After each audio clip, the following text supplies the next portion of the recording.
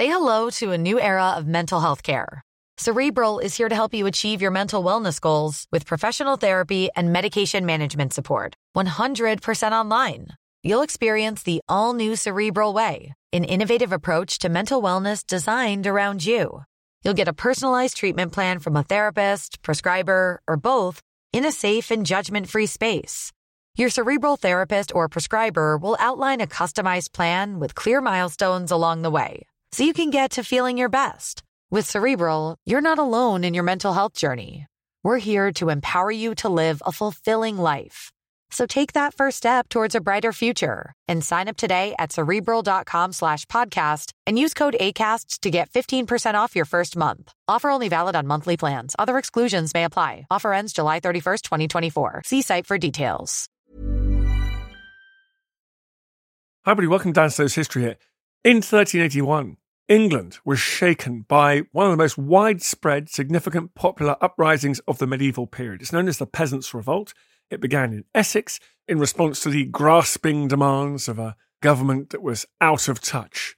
A clumsy, tyrannical local official lit the spark that ignited into, well, a revolution, I guess. It is a subject that has always fascinated me, and there's a new team on the case, a new outfit in town. They're called the People of 1381. A group of academics, historians, who look at as much evidence they can get their hands on as to who were the people that took part in the Peasants' Revolt, where was it happening? And the answer is, it was a lot bigger, a lot more widespread geographically and socially than we knew before. This was a Peasants' Revolt where they faced down the king in East London. They stormed the Tower of London, the impregnable bastion built inside the Roman fortifications of London by the Norman kings of England to keep their biggest and most valuable city quiet and pacified. It was stormed. The only time it's ever fallen in history was during the Peasants' Revolt. They harassed the royal family, executed a few royal councillors, and generally tore around the place having a good time. John of Gaunt's palace, the Savoy Palace, was completely demolished. The king's uncle was obviously particularly unpopular. People have been talking about the mid-14th century a lot recently because of its resonance, the Black Death, which precedes the Peasants' Revolt by a generation, but of course the effects were still very much being felt and is an important contributory factor, means that we're now in an era of other pandemics, fascinated by what is coming next, what societal change will happen as a result of what we've been through. Well, perhaps this project and this pod and this new research will help us think about that a little bit. So I talked to a couple members of this team, the 1381 team, Adrian Bell from the University of Reading and Helen Lacey of the University of Oxford. It's great to have Adrian and Helen on. Please go to historyhit.tv. It's the world's best history channel. You can get all these pods on there ad-free, and you can get all sorts of amazing documentaries on there as well, hundreds of hours documentaries. Just go to historyhit.tv. But in the meantime, here is Adrian and Helen. Enjoy.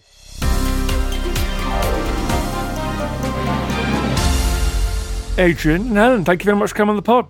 Hi there. No, thank you. We're all talking about the Black Death again this year, aren't we? The 14th century. I can't tell you. It's like whack-a-mole. Someone says the Black Death led to the Renaissance, and then historians explode all over the place.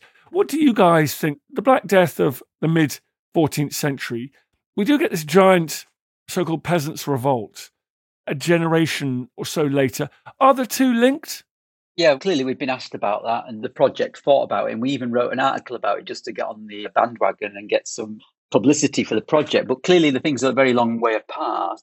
But people do argue that the Black Death is one of the reasons the Peasant Revolt breaks out. It's not the immediate reason for it, but perhaps the social and economic developments that have happened since the Black Death are some of the reasons that have brought people to the point where they're willing to revolt. It's a huge impact on society. You know, what, a third to half of people dying across the country would have had a massive impact at that time. Now, nevertheless, armies from England kept going to France. The war with France continues at the same levels of soldiers. They're still active. And leading up to this point is all about finance. How do we finance these wars with France? And because of the problems that we've had since the Black Death, they're having problems raising funds. And then you go and develop the poll tax. And I don't know, Helen, if you want to take on from there a little bit. The only thing I'd add is that in the aftermath of the Black Death, you see these changes to feudal structures and the slow decline of serfdom. And I think that links to the Peasants' Revolt in the sense that some of the key demands of the rebels are for the abolition of serfdom. And even when they themselves aren't under that manorial system, they sort of speak for their contemporaries by saying that they want to abolish all serfdom. So there does seem to be that link between the changes that had been initiated mid-century by the Black Death that by 1381 were brewing into some of the demands of the rebels. And if we could just quickly pick that up before we move on, and not wishing to cause anyone a major headache, can you just quickly define serfdom and the manorial system there? And is it a case that some of the peasants got a little bit of a taste of freedom and they wanted to push for more there? Yeah, so one of the arguments is that it's the frustrated ambitions of those lower down the social scale after the Black Death that build into this resentment. So Black Death, huge population decline. Then the argument goes, people who are left have the ambition then to buy up vacant land, to farm it for themselves, perhaps produce a small surplus for a cash income, that kind of thing, so that they can see the route towards social progress, if you like. But that is frustrated by those in control, the Lords, Parliament, who are going to enact laws and legislation to keep people in their social place. So they pass things like the sumptuary laws, which is aimed at what people wear. So they don't want people to wear clothes that would befit a higher station. And they also pass the labour legislation, which is targeted at the very wage in people's pockets, how much someone will earn for a day's labour, for instance. And that's really kind of trying to micromanage the economy in a way that had never been seen prior to the Black Death. So it's that kind of glimpse of a better future, but then frustrated by those in power. Generally then, let's come on to the Great Uprising. It's funny, so many English and British stories we're sort of encouraged to study and learn about as kids, and then you realise actually they're sort of slightly insignificant on the kind of European and global stage as we get older and older. This is the opposite. This is a major deal. It's almost the most significant popular uprising in Europe in this period. Yeah, it follows a similar uprising in France called the Jacquerie, which has similar peasantry involved in it. But this one in England is hugely significant. You're not going to get another rebellion like this at all, since this is the one where the rising is not just London-based, as we've been showing. It's right across the country, up to as far north as Scarborough, down into Somerset. The rebels are hugely successful to begin with. They're taking the Tower of London, they're executing the Treasurer and the Chancellor. These sort of things you couldn't imagine in any other aspect of revolt in England. It's hugely significant. And that's why I think lots of people, lots of historians have taken it on in terms of trying to put great significance into it in terms of a proto-Marxist type revolt, because of the things that are demanded. An end to serfdom, which we mentioned earlier, which was like you're tied to the land, you're not allowed to leave, you're not allowed to work somewhere else. And these bonds have already been broken in England. So the idea of serfdom is a bit, people debate whether it is there or isn't there at the time. And so it's amazing that this thing goes on and it's so many people involved in it. And a lot of these people we're showing we know by their name. I'm getting ahead of myself because I want to talk about how it starts. But when you mention it from Scarborough down through Essex and South East England famously, how did they organise? Like, these people did not have access to, obviously, the internet, but even early modern forms of communication, reading, printing. How did this become is it anachronistic to call it a national movement? Yes, I think we could call this national in the sense of how widespread the revolt is. It goes from Somerset, Bridgewater in the southwest, right through to the northeast, York, Beverley, Scarborough. And I think it fuses national issues such as the poll tax, how the war is going, with local issues that are very particular to the localities. And in terms of organisation, what we're finding with our research is that you see small groups of leaders who are really quite mobile, travelling swiftly by horseback to different settlements and spreading the news of the revolt. And these people might have military experience themselves. We're finding soldiers associated with the revolt. We also see some mysterious notes turning up in the pockets of rebels who'd been hanged for their involvement in the rebellion. And these notes, they're sort of heavily coded English that are then appearing in the pockets of the rebels and then copied into the chronicle record that we have. So they're quite mysterious notes. And we can see that this news travels really quite fast to an extent. So to take one example, we see the execution of one of the leaders, John Ball, happening in St Albans. And then the next day, that news of his execution is being relayed to people in a tavern in Cambridge by a man who's then arrested for spreading gossip. Another point is that they choose well-known dates in the calendar to coordinate their moves. So the rebels from Kent and Essex move to London on Corpus Christi Day, which is a day they would have known. It's a feast day where they would usually have had time off work. So they coordinate their move to London in that sort of church festival calendar. And also in terms of travel, the other thing we know is that river systems, coastal routes are also important. So the rebels in Kent and Essex are using small tributary river systems that are tributaries of the Medway, and then spreading news via those routes. But it's true to say that messages, in one sense, are travelling very fast, but some villages are not hearing, or in a sense being isolated from the news as well. So some are very connected, but then others seem immune or isolated from the news as well. So it's a sort of patchwork picture. Helen, that's what I wanted to hear. That's my jam. Coastal trade, riverine trade. I'm thinking, obviously, the Great Revolutions in the 19th century. Wonderful scholarship's been done on tracing revolutionary outbreaks via railways. And I'm glad to hear that you're doing that in river systems on the coast as well. That makes me very happy. I want to come to more of your amazing case studies, because this whole project you've done is just astonishing. But talk to me about how it started. Yeah, so that was actually a conversation between myself and Helen. I went and found Helen. I think I knew Helen kind of via email and stuff. Maybe email didn't exist, but anyway, we knew each other. And I had this idea always that things we've been talking about now, it's so well organized. And my background is looking at military careers of soldiers in the 100 Years' War. And I was thinking, surely there's a military aspect to the Peasants' Revolt, because the way they get the tower, the things they do around the tower, the coordination, it's not just some ragbag peasants turning up with pitchforks. That's not what happens. And so I was really interested in looking at this data set that we'd produced to investigate soldiers and comparing it. What could we look at in terms of the nominal data that was left for the Peasants' Revolt? And that's when I spoke to Helen. We then spoke to other colleagues. So it's a big team we work with: Andrew Prescott, Anne Curry, Herbert Eden, and Helen Killick. And also then we brought in computer scientists, because what we need is that technology to be able to link. We think it's big data. We talk as historians of big data. It's just a few 100,000 data points. Other people say that's not big data, but for us it is. And by tracking down these names and locations and other evidence using computer science, that's our colleagues Jason and Ian, helping us link all that together, is where we're making the real difference. Well, I want to hear about that difference in a second.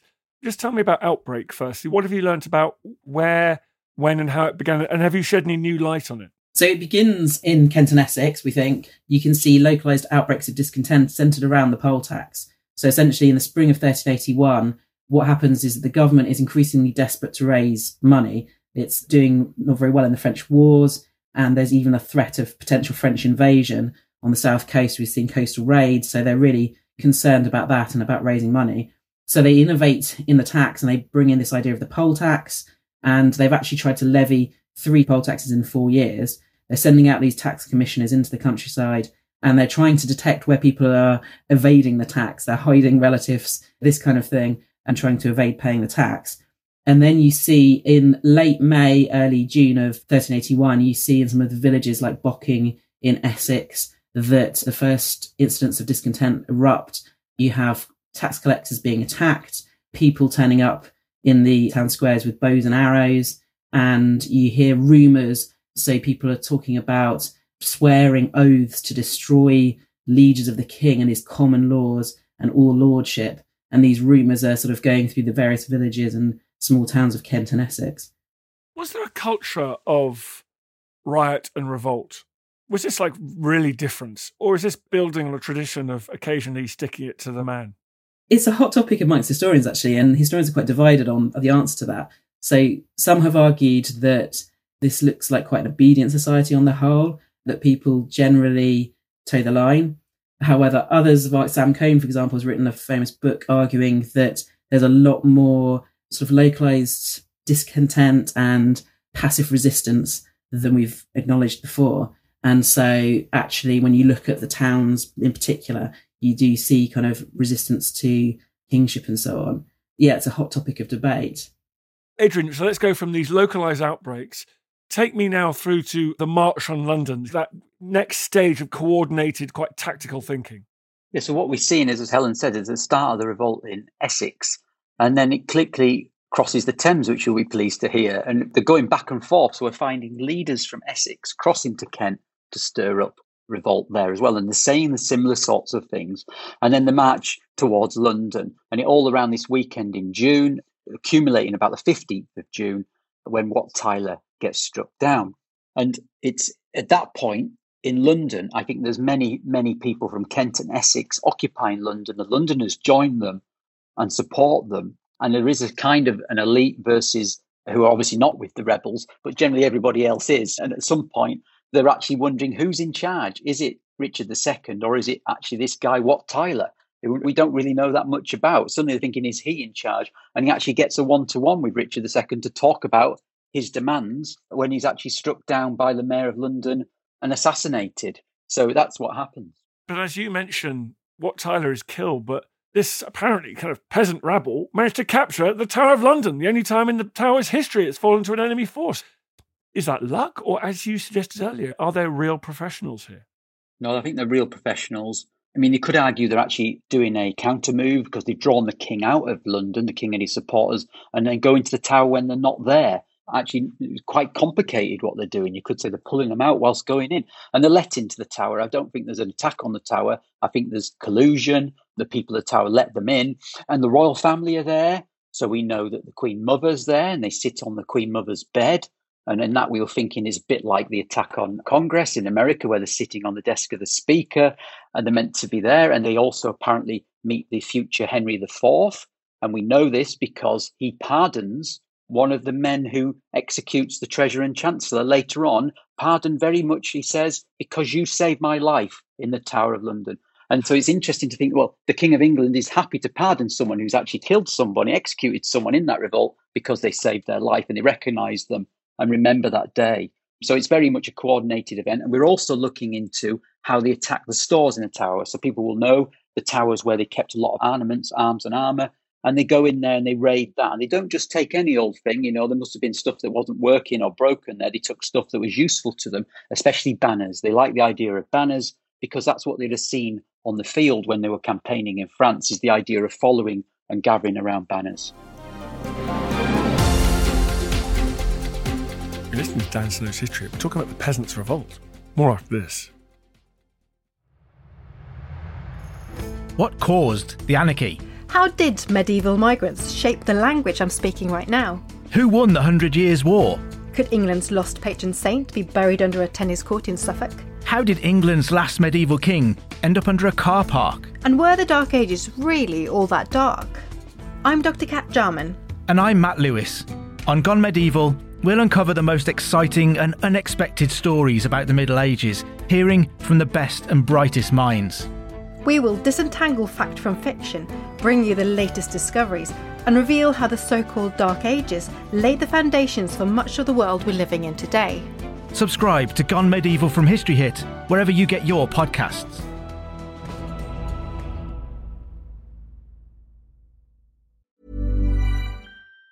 Say hello to a new era of mental health care. Cerebral is here to help you achieve your mental wellness goals with professional therapy and medication management support. 100% online. You'll experience the all-new Cerebral Way, an innovative approach to mental wellness designed around you. You'll get a personalized treatment plan from a therapist, prescriber, or both in a safe and judgment-free space.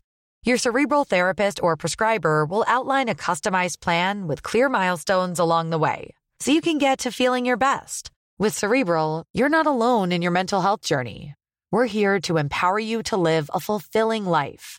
So take that first step towards a brighter future and sign up today at Cerebral.com/podcast and use code ACAST to get 15% off your first month. Offer only valid on monthly plans. Other exclusions may apply. Offer ends July 31st, 2024. See site for details.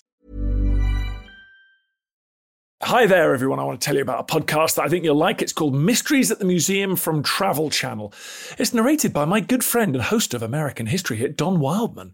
On Mysteries at the Museum, Don travels across the US to find objects that tell shocking stories of American history. You'll hear about the portrait linked to the first bank robbery in American history and about the failed invention from World War II that became one of the most popular toys for kids. Uncover the secrets behind these incredible objects and learn about the history of war, science, crime, and everything in between. You're going to love this podcast, all about the remarkable objects in our treasure houses that are museums. Please go and check it out. Mysteries at the Museum from Travel Channel.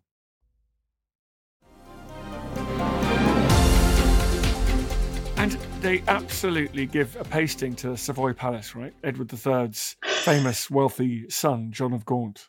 Yes, they definitely have it in for John of Gaunt. By this time, he's the young king's uncle. So Richard II, the king, is only 14. and Gaunt is widely suspected to be the power behind the throne, influencing Richard. And he's very unpopular, so in the years prior to 1381, Londoners have been expressing their hostility towards Gaunt by reversing his coat of arms, which is a real sign of disrespect, turning his banners upside down on the Savoy. And so in the revolt, one of the things they do is they target the Savoy Palace, a grand townhouse of John of Gaunt. They ransack it, they take supplies, and they burn it down. And that's one of the activities actually where we see a female rebel, a woman called Joanna Ferrer, who apparently leads a group of the rebels in attacking the Savoy and stealing a chest of gold, which they make away with. And it's also true that outside of London, we can see hostility being expressed towards Gaunt, this anti-Lancastrian feeling, as it's called. So to take an example of a small village in Derbyshire, a village called Morley, where we see a local gentry family called the Stathams. And when they hear about news of the revolt in London, they take it upon themselves to attack Gaunt's lands in the local area, and they occupy his lands and try and hold them for themselves.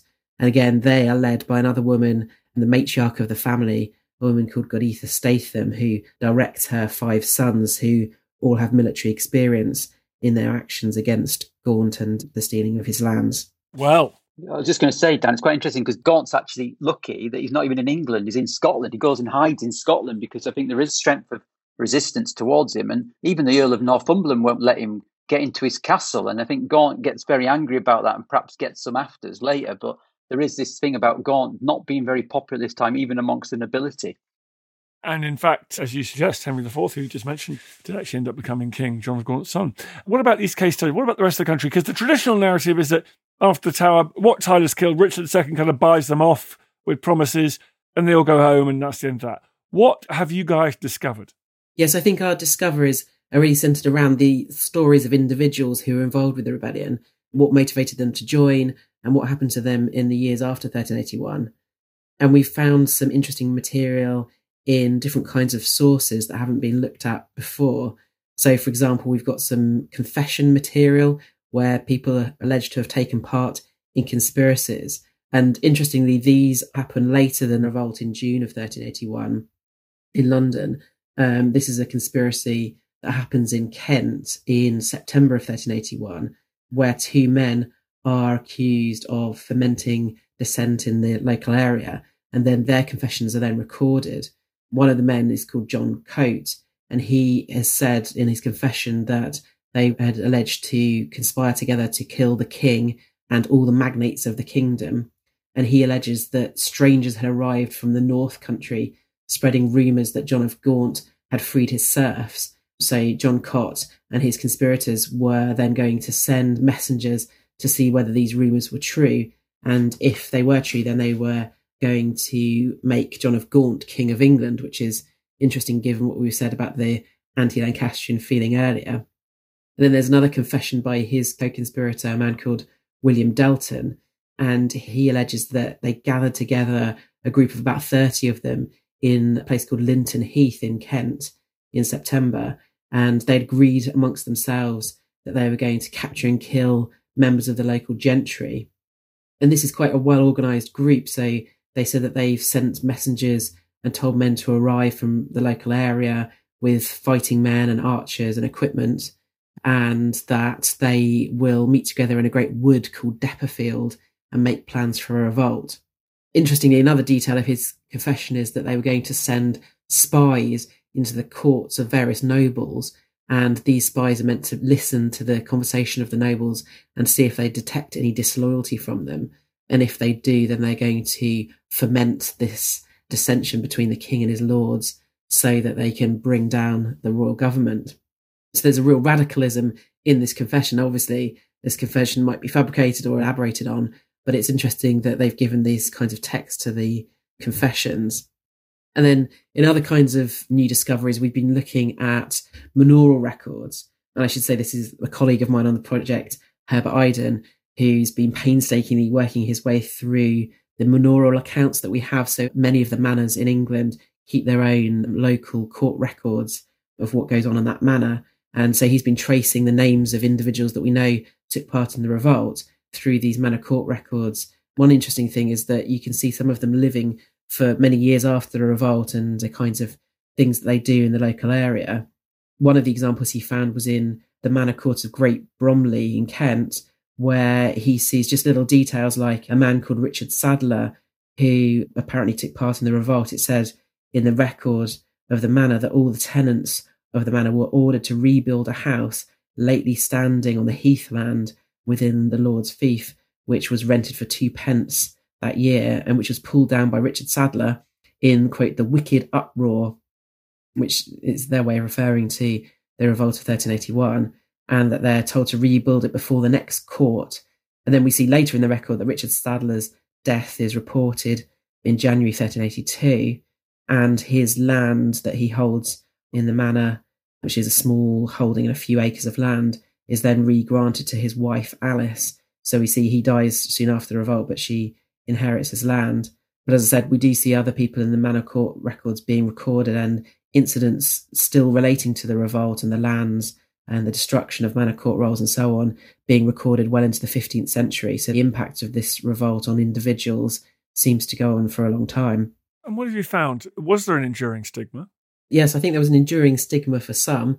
Some had their lands confiscated and, well, of course, some were executed in the aftermath of the revolt.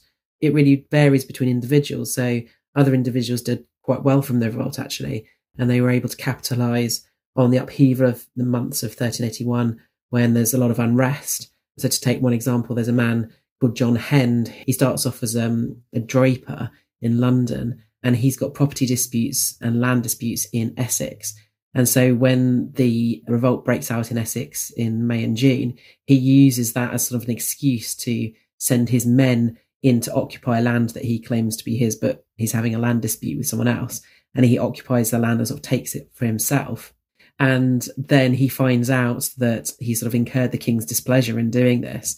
There's sort of a chance the king might condemn him as a rebel. So he quickly tries to cover his tracks by actually going to Parliament and petitioning the king and sort of saying that he didn't know that he'd incurred the king's displeasure and he's very sorry and so on. And he manages to rehabilitate himself. He gets the lands that he'd occupied and more, so much so that he accumulates wealth. And by the reign of the subsequent king, Henry IV, he actually becomes Henry's chief moneylender. That's how wealthy he's become. And what about the rest of the country? Was London the decisive turning point across the country, or did the revolt continue to have energy elsewhere for some time? So we've been tweeting the revolt, and people thought it would finish at the death of Wat Tyler, and they're really surprised it's still going on over a week later. So people have been commenting, they're really surprised by it. So just the last weekend, there was a battle in Norfolk, not this last weekend, but in 1381, the Battle of North Walsham, where Bishop Despenser, you think, oh, what's a bishop doing? But he puts down a revolt and a massacre of rebels there. So, and it's still ongoing today. I think we get in trouble in St Albans today. But the last week we've been looking at Yorkshire, down into Somerset, as I said earlier, all sorts of still attempts for people to locally organise. But at the moment, the government's got the upper hand because it has now got commissions out there led by the king's uncles and other military figures really crushing dissent as they find it. You mentioned they had aims, they had very specific aims around poll taxes and serfdom.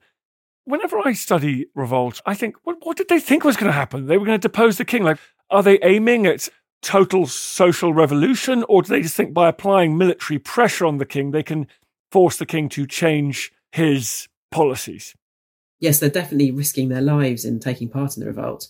One explanation is that they were trying to draw things to the attention of the young king, and that their march on London and their requests to speak to Richard himself is part of this well-known petitioning process in the Middle Ages, which essentially says that as a subject of the king, you're allowed to bring a complaint or a petition before him, usually in Parliament, and sort of point out any local corruption that's going on, particularly the actions of corrupt royal officials.